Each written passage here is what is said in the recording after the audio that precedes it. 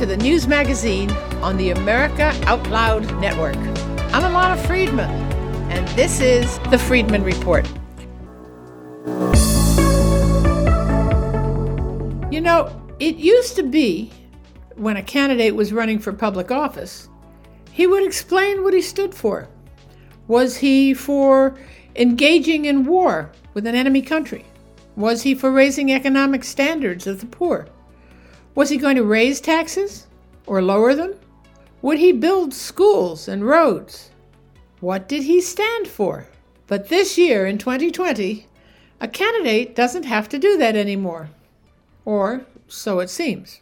For example, ask Joe Biden about his plans for taxes, and he will tell you that he will only raise taxes on people earning more than $400,000 a year. He says that over and over again. But he also says that on his first day in the Oval Office, he will cancel the Trump tax restructuring that lowered taxes so much that the average American family saw a raise of several $1,000s in their take-home pay. So how is canceling Trump's tax benefits not raising taxes on people who earn less than $400,000? How is that not hurting the average American? I don't get it. Ask him where he stands on packing the Supreme Court. He'll refuse to answer altogether. And when he was asked whether the American people had a right to know where he stands, he said no. And then he backtracked on that, too. Of course they have a right to know, only not now. Soon. Before the election. Only the election is over and we still don't know. Or ask him where he stands on defunding the police, something a significant part of his party wants to do. What does Joe say? He waffles. In one interview, he said funding should be absolutely redirected from the police. And yet, he also says he doesn't support defunding the police. And yet he called the police the enemy. So where in the world does he stand? There are several candidates who really didn't even campaign. They're all Democrats. Joe Biden was one of them. He mostly stayed in his compound in Delaware, and he only came out once in a while to let us know he was still in the race. But before an actual election, I wonder why his handlers in the DNC thought this was a good idea. You know, when Hillary Clinton was running against Donald Trump in 2016, she also avoided a heavy campaign schedule, and she ignored some key states. And analysts at the time attributed her eventual loss to Donald Trump to her apparent disregard for these states. Now in 2020, Joe Biden did just about the same thing, only he was even worse. He stayed in his home and had occasional interviews, which seemed to me to be highly scripted, and rarely made an appearance. And when he did make an appearance, only a few hundred people showed up. Then in the last weeks before the election, he held a few highly publicized so-called rallies, to which his fans came in cars, and they stayed in cars, and he spoke, or actually he shouted at them, but the most he ever drew were about 100 cars or so. Compare that, and I don't really have to tell you this, because you already know, Trump's rallies drew tens of thousands of people every time. And he held many rallies in the last weeks of the campaign and traveled all over the country to reach out to American voters. And he drew tens of thousands to every single one of them. And consider this. In the last 2 days before the election, the president held 5 rallies in Michigan, Idaho, North Carolina, Georgia, and Florida. That was on Sunday. And then on Monday, he appeared in Pennsylvania, Wisconsin, again in North Carolina, and in 2 cities in Michigan. This is a guy who just recovered from this China virus. It was amazing. Which brings me to the real point. How in the world could Joe Biden have gotten more votes than Donald Trump? How is it even possible? Americans aren't stupid. And this, my friends, is not rocket science. How is it possible that Trump's following, the people who were willing to weather rain and cold and burning sun for hours and hours for the chance to support their president, his supporters numbered in the tens of thousands at every single rally, compared to Biden's scant showing of support, and yet he was able to score a significant victory at the polls? It doesn't make any sense. It isn't logical. It isn't even statistically possible. And just this past weekend, now that the campaigns are over, now that the election is over, disputed but over, and just this past weekend, tens of thousands of people, we don't know how many because the press will not report it, but tens of thousands of Americans poured into the streets of Washington, D.C., and the streets were full to overflowing with Trump supporters from almost every state in the Union, including Alaska. And their enthusiasm was enormous. And by the way, while the left-wing media misrepresented the crowd and blamed them for attacks on counter-protesters, the fact is that this huge, enormous crowd was astonishingly peaceful. And they only got involved in violence when they were attacked by anti-Trump protesters. Well, not protesters, criminals, because they violently assaulted the people, not when there was a big crowd, but when most of the people had gone home and a few stragglers stopped for a meal or decided to stroll down the streets after the march. These people that the media called counter-protesters were criminals. They were also cowards.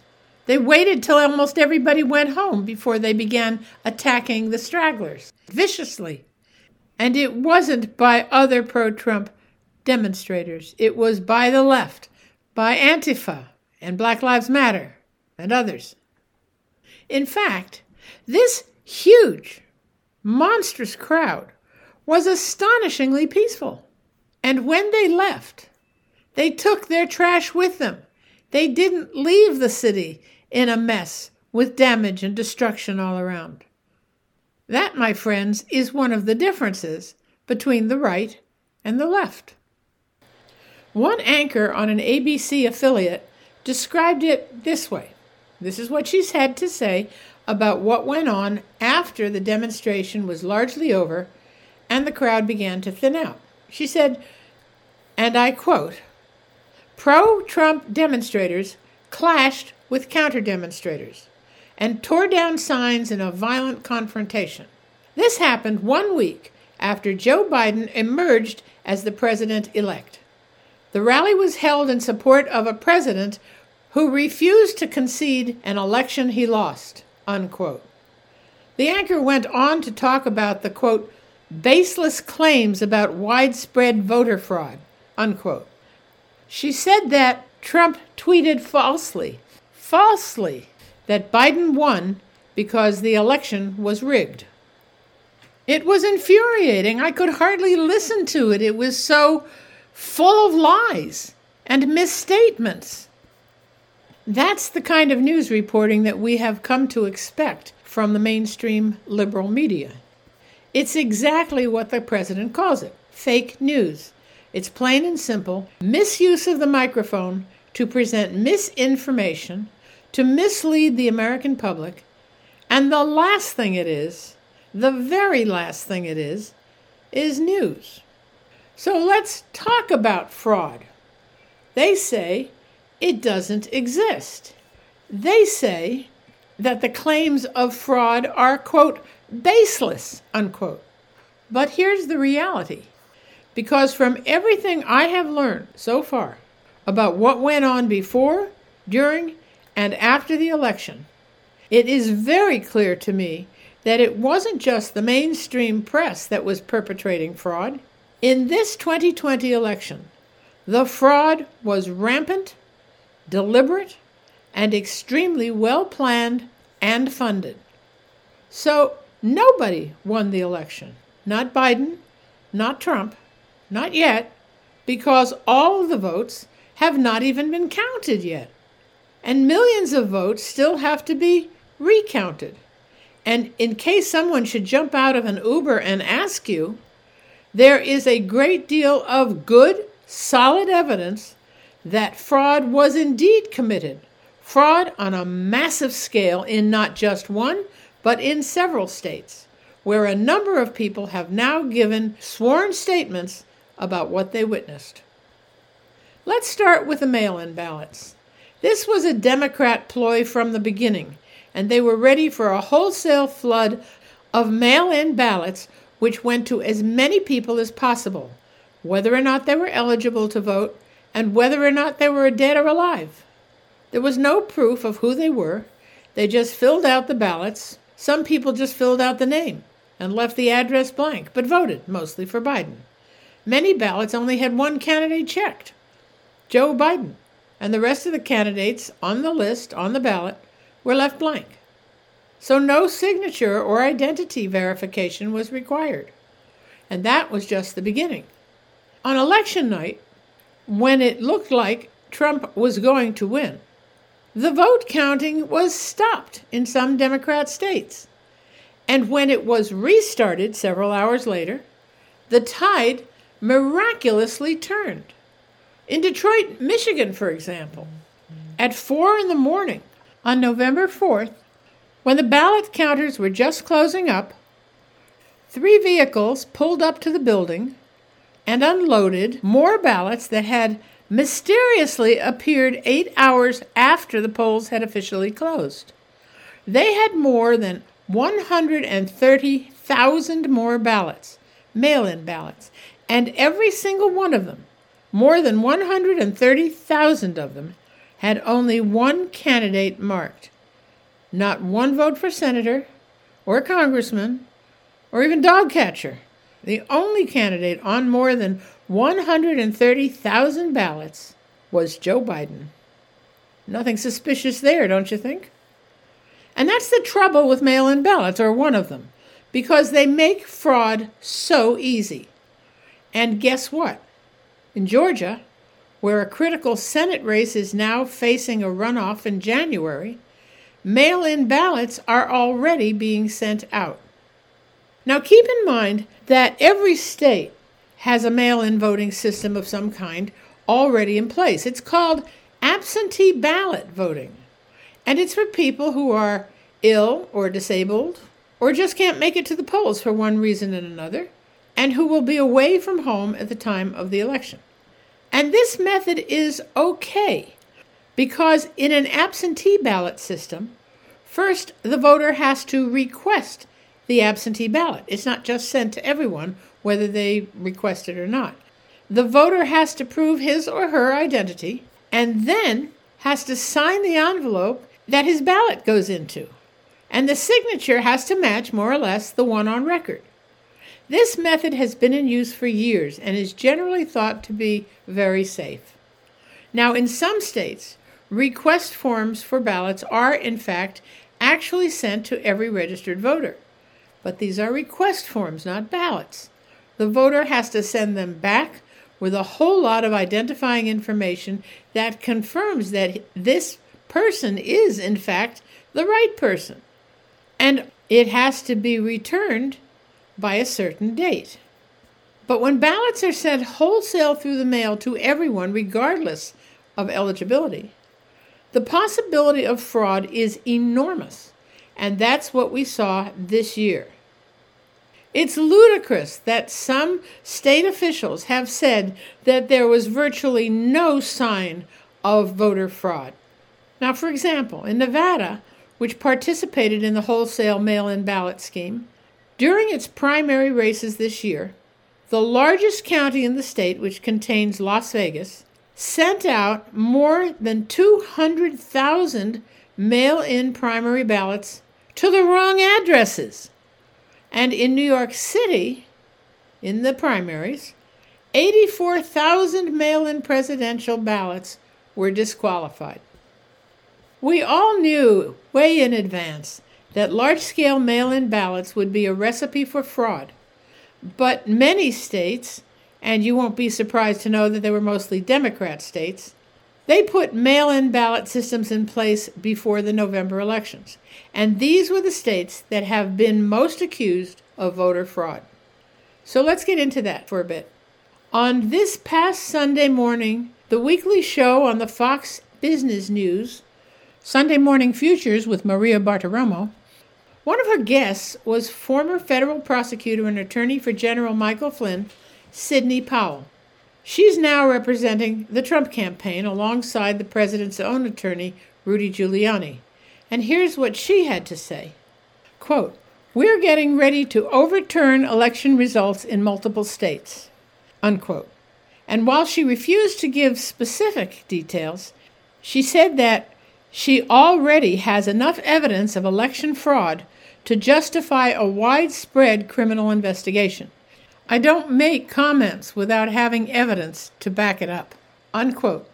Now, we're not finished with this story, not by a long shot. The mainstream press make us look like a bunch of bad sports, and they say that the claims of fraud are baseless and false, just the behavior of a pack of losers. This coming from the very people who have been trying to tear down the Trump presidency in any way possible since before his election in 2016. But the fraud is real, and the damage it could do to this country is enormous. So we still have a lot to talk about. But it's time for a short break, and when I come back, I'm going to explain a bit about the system that created such a massive fraud on the American voting system that it is likely to be the biggest scandal in American history. So don't go away. You don't want to miss this.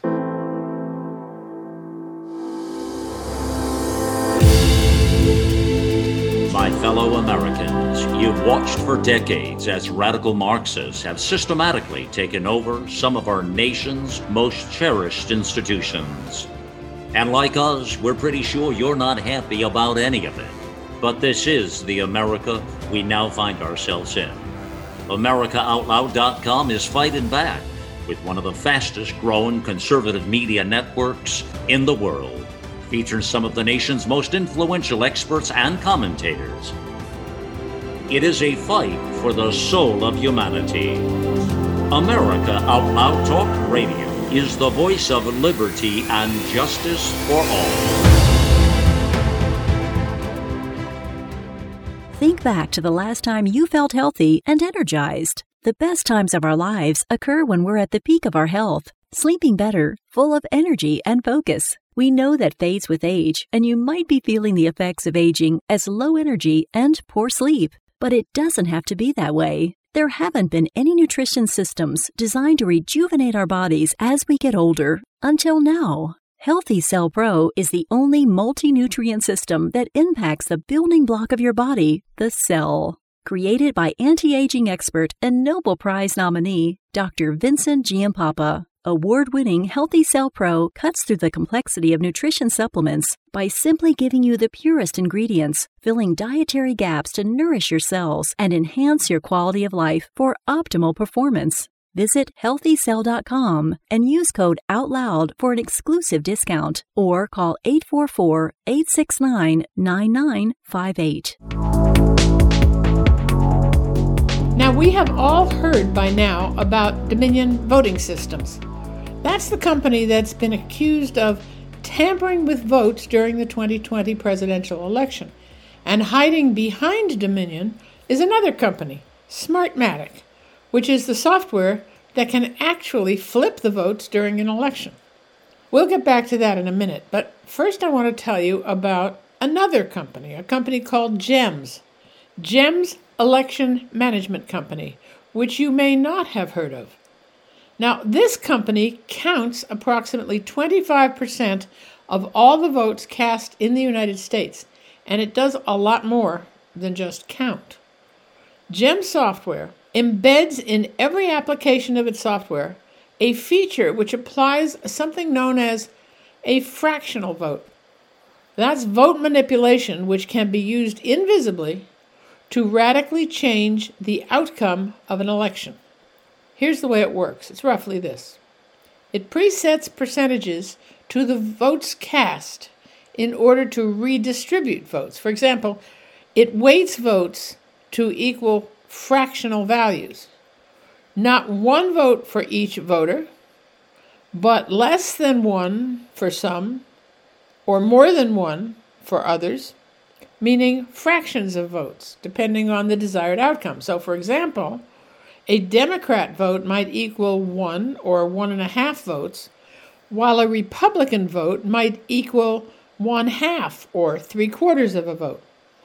And this can be applied broadly to a total voting population or narrowly to neighborhoods or population cutouts. It can be applied to demographics, to the black population or the Hispanic population. This process, this algorithm, effectively destroys the long-respected concept of one person, one vote.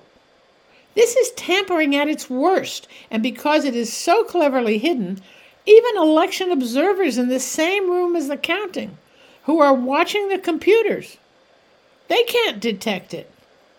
It's also not easily detected by auditors, and it can be deployed across a large geographical area in less than a minute. To say that this is shocking is an understatement. To know that such a system is not only being used in so many states, but that it represents systemic fraud in our most sacred institution, free election, and has undoubtedly altered the results of millions of votes in the 2020 election. That's more than shocking, because it has marginalized millions of voters and taken away their constitutionally guaranteed right to participate freely and fairly in the selection of our government. It is appalling. Now, GEMS operates under different trade names, and at least one of them you have already heard of, Dominion Voting Systems. That's the company whose name keeps popping up in any discussion of voting fraud in the 2020 elections. Now, during those elections, this system was used statewide in 8 states, and in counties in 20 other states. I could read you the list so that you could see if your state was affected, but the list is long and I only have limited time. So if you want the list, send me an email at ilana@freedmanreport.com, and I'll send it to you with some additional background information and a link to a study that was begun this year on the systemic manipulation of votes.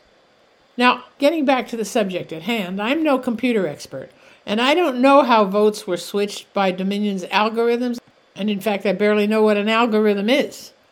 But I can tell you with some certainty that this is exactly what happened. Votes were switched. Votes were weighted to have a greater or lesser value according to the desired outcome. And here's an interesting thing.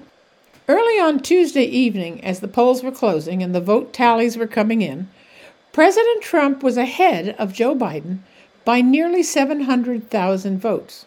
It was an insurmountable lead, or so we thought. And yet, by the end of the vote counting, Biden had won 2 million of the 2.5 million mail-in ballot.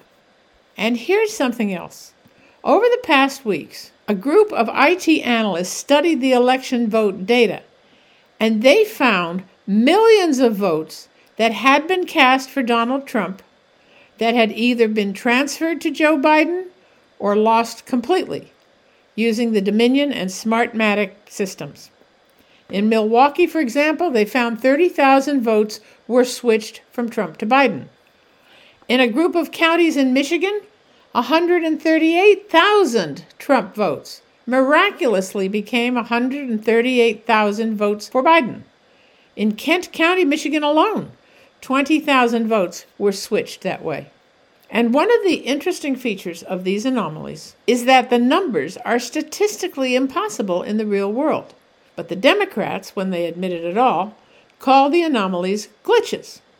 Of course, they're not glitches at all. A glitch is defined as a small malfunction. But there's nothing small about this.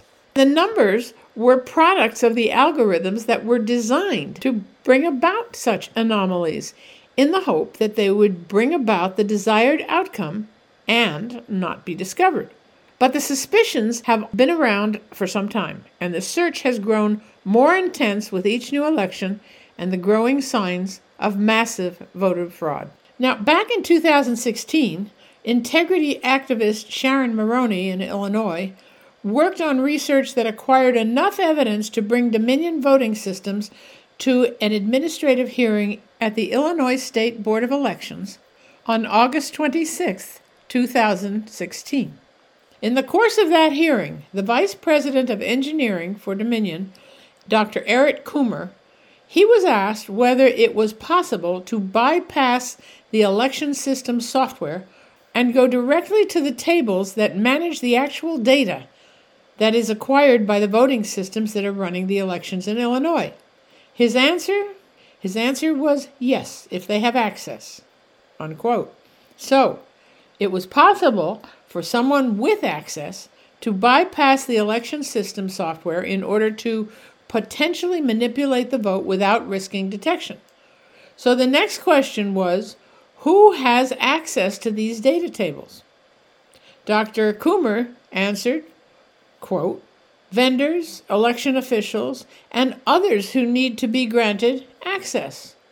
Well, that's pretty vague, but wow, that's just about anyone involved in the elections or with the sale and maintenance of the software. Coomer's admitted that they had fractionized code and that you could change the software without logging into the administrative logon page. And it could be done pretty much without fear of detection until now.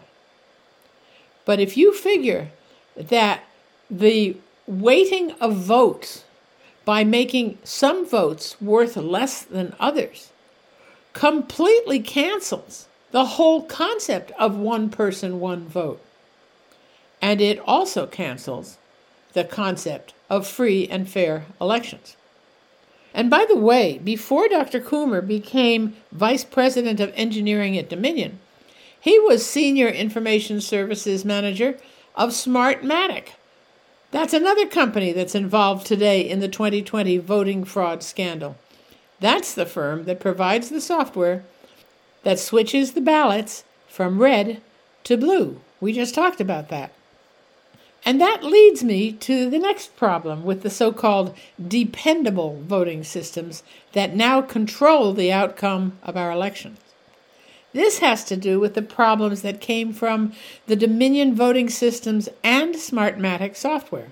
Did you know that the software that these companies have been providing to America were designed for the Venezuelan elections? No corruption there, but it's a fact. The U.S. Smartmatic voting system was born to serve in Venezuela, and it was first used by dictator Hugo Chavez, whose government was actually co-owner of the company. According to the CIA, the software was designed to ensure Chavez's election. It was used in Venezuela's 2014 elections and then again in the 2017 elections. This is just a thought, but it seems certainly plausible that the dark situation that today finds Venezuela's people starving and without medicine or hope would not exist if Smartmatic had not tampered with the elections. Nevertheless, here in America, Smartmatic has been deployed to become a major player in what appears to be another example of massive election fraud. What do you suppose are the chances that in 2020, Smartmatic software did not switch millions of votes from Republican Trump to Democrat Joe Biden? I think with what is coming out, all of the intelligence more every day about the voter fraud, the chances are pretty slim. So Smartmatic, switching Republican votes to Democrat votes. I know I've been hearing complaints from people who claim that they voted for a Republican candidate and right before their eyes, their vote switched from a Republican candidate to the Democrat candidate. I've actually been hearing about this problem for years, so it's not new. But the cases 15 years ago were isolated and attributed to occasional computer glitches.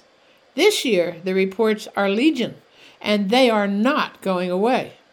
Today, The reports of rampant voter fraud is terrible news for anyone who still believes in America and in fair and honest elections, because it means that fraud is rampant and systematic, so sophisticated that it is very difficult to detect, and it is protected by the corruption of Democrat politicians who don't seem to care if the system is corrupt so long as their candidates are elected. And that is where we are today. We've already talked about the dumping of Biden ballots in the wee hours of the morning on November 4th, and we haven't even mentioned the barring of Republican poll watchers from the ballot counting rooms in the Democrat cities. No doubt there are even more avenues of fraud that we haven't even looked at. But overall, the evidence is damning. And so the president's legal team has been hard at work trying to stop this fraud and cancel the illegitimate votes. Sidney Powell, who along with Rudy Giuliani is leading the charge, said on Fox Business with host Lou Dobbs, quote, "We have so much evidence, I feel like it's coming in through a fire hose," unquote. And if you want more proof, Sidney Powell explained it. Quote, "They can stick a thumb drive in the voting machine. They can upload software to it, even from the internet, from Germany or Venezuela even. They can shift votes in real time, and they can remote access anything. We've identified mathematically the exact algorithm they've used and planned to use from the beginning," unquote. So are we to believe Sidney Powell and her assertions that the amount of evidence is enormous? Well, Trey Traynor, who is head of the Federal Elections Commission, the FEC, said in a tweet on Tuesday that if that's what Sidney Powell says, he believes her. And so, my friends, do I. In fact, the evidence has been so damning that last year, Democrat Senators Amy Klobuchar from Minnesota, Elizabeth Warren from Massachusetts, and Ron Wyden from Oregon, as well as other Democrat politicians who were looking into 3 of the voting companies that we've been talking about, and the senators were specifically concerned about the security of the voting systems. In a letter which they wrote to these companies, they said, quote, "We have concerns about the election technology industry, an integral part of our nation's democratic process. These problems threaten the integrity of our elections and demonstrate the importance of election systems that are strong, durable, and not vulnerable to attack," unquote. Former White House cybersecurity coordinator Michael Daniel asked this, quote, "How can a vendor sell a voting system with this many vulnerabilities?" unquote. Well, the answer is simple. It's not a mistake. It's not an oversight. It's intentional. And I'll bet it's also criminal. The voting systems that are being used in the states all around the country are corrupt by design. And it seems clear, although I have no proof of this, that the Democrats are complicit in this, or else they, like the Republicans, would want to get to the bottom of it.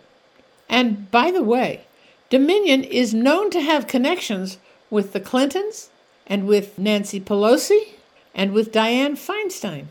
Just saying. Now, these codes were carefully designed to do just what they did in this election. They changed votes. They added votes.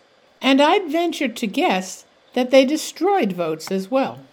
In fact, it seems pretty clear, at least from where I sit, that they have compromised every aspect of the American concept of free and fair elections. They destroyed the presidential election of 2020. And the people who are going to suffer most are the American people. So even though the Democrats and the press that lionizes them are firmly together in saying there was no fraud, nothing to see here, move on, the fact is that this election is far from over. But they have already called this election for Joe Biden, even though ballots are still being counted in a number of states.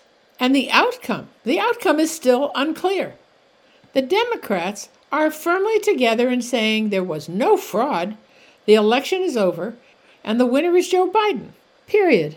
When in reality, the counting and the recounting and the filing of lawsuits against the false and fraudulent results continues, so the outcome is still unclear. The president has not conceded, and he should not concede, not until the last legal vote has been counted and the final results have been certified. And then, and only then, when it is clear officially who actually won the election, then and only then should one of the two candidates concede. And it may be that in the end Joe Biden will have won. But given all that we know now, if our democratic system of justice works, if it really works, that is not how this will all end up. And President Trump will have another 4 years to complete the job that he started in 2017. The corruption is too deep and too obvious to prevail. I could be wrong. Those people who hate the president with such a passion may still prevail, even if the corruption is exposed, because the mainstream press will refuse to cover the controversy. The riots in the streets will spread the hate, and the liberal and socialist politicians won't care about the truth so long as they win and hold on to their power. It's a cynical view, I know, and frankly, it's depressing. But I'm going to hold on to the belief in this country and in the system of justice that our founding fathers created. I'm hoping for justice and another 4 years for the man that the American people really elected. Now, there are quite a lot of interesting stories coming out of the current controversies that are plaguing our country these days. So after the break, which is coming up any moment, I will share a few of them with you. Did you know the average person spends 26 years of their life sleeping? The real troubling statistic is that we spend 7 years of our life trying to get to sleep, struggling with racing minds, tossing and turning. If you're one of the millions of Americans who need better quality sleep, the time to change is now. Sleep is proven to extend our lifespan, protect against terrible diseases like cancer, heart disease, and dementia, make us more attractive and thinner, feel calmer and happier, and boost energy levels, memory, and performance. Until now, most sleep supplements haven't worked, but a new, easy-to-swallow sleep gel, invented by the leading nutrition company, Healthy Cell, is designed to support all 4 stages of human sleep to help you fall asleep, stay asleep, sleep deep, and wake up refreshed. It's called REM Sleep. To get a free 2-night supply of REM sleep, visit healthycell.com/sleep. That's healthy, CELL.com/sleep. You know, when I began to air the Friedman Report, I started the program by saying something like this: life is a series of never-ending stories, and my job, as I see it, is to tell these stories within the context of our lives and try to make sense of the world that we live in. So here are a few stories of the times, some happy, some funny, some frankly unbelievable, and some just sad. Here's the first story. On Tuesday, we learned that Senator Chuck Grassley, senior senator from Iowa, was just diagnosed with the China virus. Grassley is 87 years old, and one would think that he might have, maybe should have, retired a long time ago. But Chuck Grassley is probably the hardest working senator in Washington. For one thing, he's president pro tem of the Senate and third in line for the presidency after Speaker of the House. But on Tuesday, November 17th, Grassley missed his first vote in 27 years and marks his voting record as having cast 8,927 consecutive votes on behalf of the people of Iowa. Nobody else has even come close. 2 other things that Grassley is now well known for are that every year he visits every one of Iowa's 99 counties to speak to his constituents. And in Iowa, that has become known as doing the full Grassley. He's really a remarkable man. At the age of 87, the second thing that makes him unique, by the way, is that every week, 4 mornings a week for the last 22 years, Chuck Grassley takes a 3-mile run, rain or shine. He may be a bit slower now, but at 87, he still runs that 3 miles. Now, perhaps, probably, he'll have to stop for a bit until he recovers. Grassley says he feels fine, but he is quarantining until the doctors say it's okay to go back to work. Chuck Grassley is my hero. His mind is sharp. He loves his job and the people of Iowa. I wish everybody in Congress had that work ethic and that love for his constituents. Thoughts and prayers are with him for a speedy recovery and a quick return to what he loves best. Godspeed, Senator. Now, here's a story that brings us back to the election fraud. You think I'm kidding? Just listen to this. This guy, who says his name is Kyle Foxton, who lives in Detroit, got himself into very hot water when he told all of his friends on Facebook that he and his fellow Democrat poll workers had thrown out every Republican ballot they came across. He said they had thrown out, quote, tens of thousands, unquote, of ballots. His post began, "Time to come clean. I work for Wayne County, Michigan, and I threw out every Trump ballot I saw, tens of thousands of them, and so did my coworkers," unquote. He continued his post saying, "I regret nothing." Nice. Except he broke federal law, and I expect he may have to pay the piper for his stupidity. First, in throwing out the ballots, and second, in talking about it in public. He later recanted, and he tried to say that it was a joke, that he never worked as a vote counter. Then he closed 2 of his 3 Facebook accounts. Some joke. Should we have believed your first or second post, Kyle? If you didn't do it, you were an idiot for saying you did. And if you did it, you were an idiot for saying you did, because you might go to federal prison for it, and that's okay with me. Either way, Kyle, you're a jerk. That kind of disrespect for the American electoral system is a disgrace and totally unacceptable on every level. And the Democrats say there is no voter fraud? Ha! And here's another one. House Speaker Nancy Pelosi is going up against Mark Zuckerberg for not censoring conservative posts on Facebook, posts that she claimed contains misinformation. That misinformation that she's referring to is the conservative content that she doesn't agree with. Didn't she swear on a Bible to uphold the Constitution? And isn't the First Amendment the one that guarantees freedom of expression? Isn't that part of the Constitution that she swore to uphold? Now, no short story would be complete without a story about AOC. Oh, I'm sorry. She says that her nickname is reserved just for her friends. Really? Well, too bad, AOC. I'm certainly not your friend. But AOC is so much easier to say than Alexandria Ocasio-Cortez. So suck it up, AOC. Anyway, you know, of course, that there will be 2 runoff elections in Georgia on January 5th. And the outcome of these elections will decide which party has a majority in the U.S. Senate. So tens of millions of dollars are flowing into the 4 campaigns to pay for a marathon of political advertising. So why 2 runoffs? Isn't that a bit unusual? Well, there doesn't seem to be much in this election cycle that is ordinary. So let's talk for a minute about Georgia.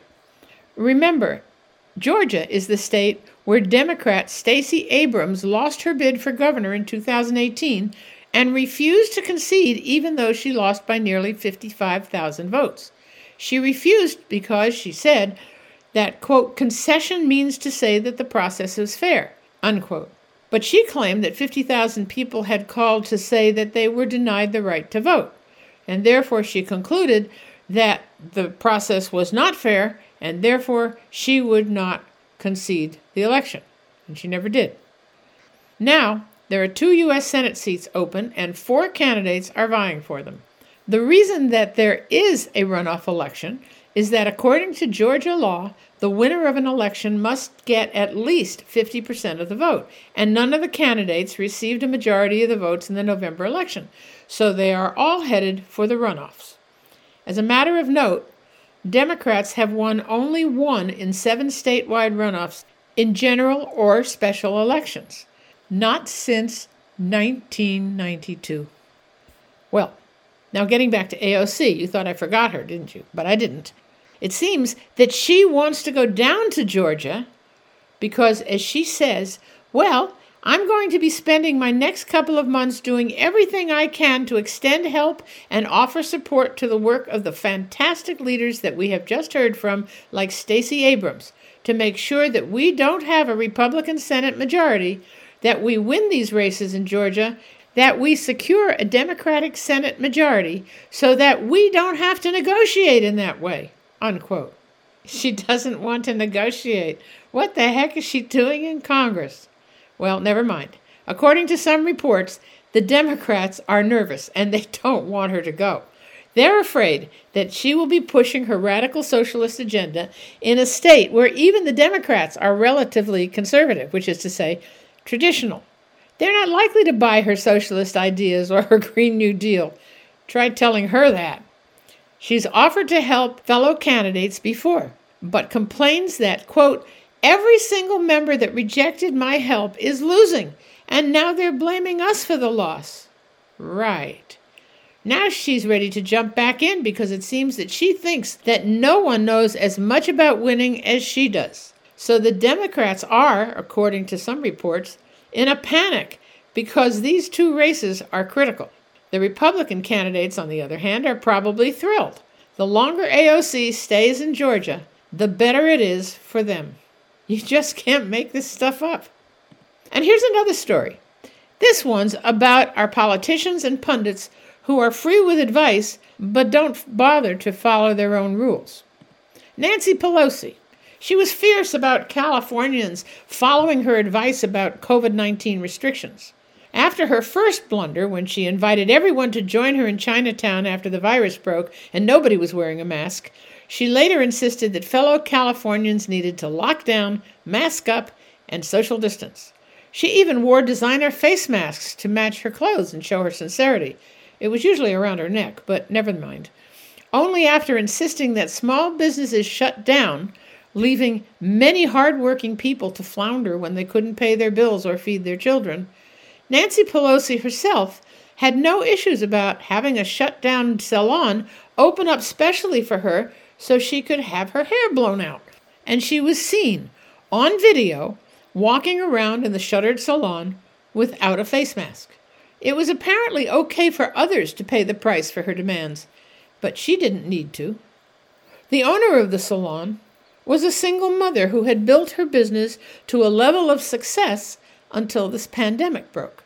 The last report that I heard, she had to close her business entirely after Pelosi's visit, and she had to move out of the state. Did Pelosi try to help her? No, she blamed her for setting her up and demanded an apology. She's a piece of work, my friends, and you just can't make this stuff up. And here's another politician with a sterling character, California's Governor Newsom. He also demanded that the entire state lock down, and he urged Californians to avoid large groups and social gatherings, especially now as the holiday season is getting closer. But just last week, it was okay for him to get together with 11 of his best friends for a birthday party at a very posh California restaurant called French Laundry. And when I say posh, that's exactly what I mean. A meal there starts at about $350, and that's without the wine or the appetizer or the dessert. So it's okay for Newsom and the other elite, but not for the rest of us. Oh, no. And then there was Governor Andrew Cuomo, another one of my favorite hypocrites. When the pandemic first broke, he demanded 40,000 ventilators that he insisted he would need to handle the massive patient load. And after Trump sent him 4,000, it turned out that New York had several thousand unused ventilators in storage. Then Trump sent him the world's largest hospital ship, fully equipped and staffed, with 1,000 beds, into New York Harbor. And Trump also retrofitted the Javits Center in Midtown Manhattan with a fully equipped 2,500-bed hospital. Cuomo openly praised the president for all of his help. But then, he became embroiled in a scandal when he wrote an executive order requiring active COVID-19 patients to return to nursing homes where the elderly and the most vulnerable lived. When the management of the homes begged for the patients to be sent instead to the hospital ship or the Javits Center, which was empty, by the way, they were refused, and they were told that such patients could only be sent to those facilities from hospitals, and they ordered the nursing homes to accept them. As a result, thousands of elderly and disabled patients died from the virus, and Cuomo denied even knowing about the order, even though he signed it. Then he did a 180-degree turn and blasted the president for, quote, doing nothing to help New York. And by the way, both the ship and the Javits Center were decommissioned because they remained virtually empty during the height of the crisis. Now, Cuomo has a new game. The president announced that 2 companies were in human trials of 2 COVID-19 vaccines and that they would begin to be available by the end of the year. Cuomo made a big statement about that. He called the president's distribution plan flawed and announced this, quote, "We can't let this vaccination plan go forward the way that Trump and his administration is designing it," unquote. Cuomo called Trump's plan discriminatory. Can't figure that one out, but never mind. And so he said he would enlist his own panel of experts to review any vaccine that had been approved by the federal government. The sheer idiocy of that should be obvious. The FDA and the CDC are the regulatory agencies that approve the distribution of drugs, and if they approve it, no further review or study should be necessary. Moreover, the need for the vaccine is beyond urgent, and Cuomo's stubbornness could, once again, cost many lives. Now, in response to the governor's refusal to accept the vaccine, the president said he would move New York to the back of the line. So now, Cuomo, who just refused to take the vaccine when it's available, is now threatening to sue the Trump administration because, he says, "I'll tell you today, if the Trump administration does not change his plan and does not provide an equitable vaccine process, we will bring legal action to protect New Yorkers. I'm not going to allow New Yorkers to be bullied or abused," unquote. I have long been convinced that Cuomo was losing it altogether. He hasn't made sense for a long time, but he is in a position of considerable power, which he uses in erratic and deadly ways. You just can't make this stuff up. Now, before we run out of time, I want to say a few words about the times we live in. If you've been listening to the Friedman Report, if you follow the various news stories that I bring to you each week, and the analyses that I often share with you, you'll know that I love this country with all my heart. I have so much respect for the structure of America that our founding fathers, in all their wisdom, created out of thin air. It was a new idea, not a government like the others where the people were subject to the firm hand of their rulers, but where those who governed were chosen by the people and responsible to the people who elected them.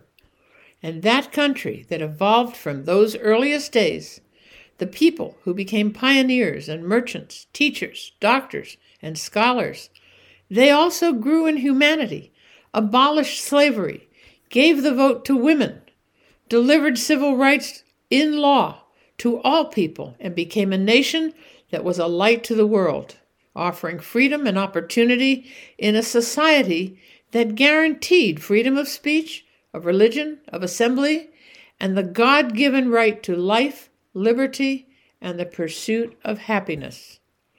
When I was a child, my heroes were people like George Washington, Abraham Lincoln, and even Jackie Robinson.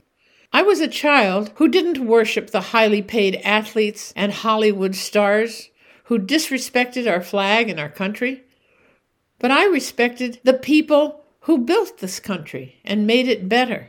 Today, that country that I love and respect so much is in danger of being destroyed from within. and yet we face the possibility of radical change to a system that has never succeeded. How we got here is a long story, but where we go next may be a very short walk and a dangerous one. The massive fraud of the last election may spell the end of free and fair elections in America forever.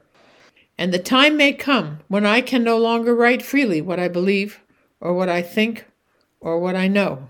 So I pray for the soul of America to keep this country safe and free from the ideologies that would destroy everything that is good here.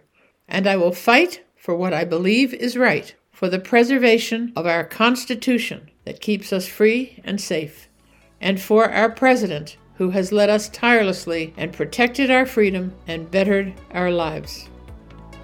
Thank you for spending this hour with me. You've been listening to the news magazine on the America Out Loud Network. I'm Alana Friedman, and this has been The Friedman Report.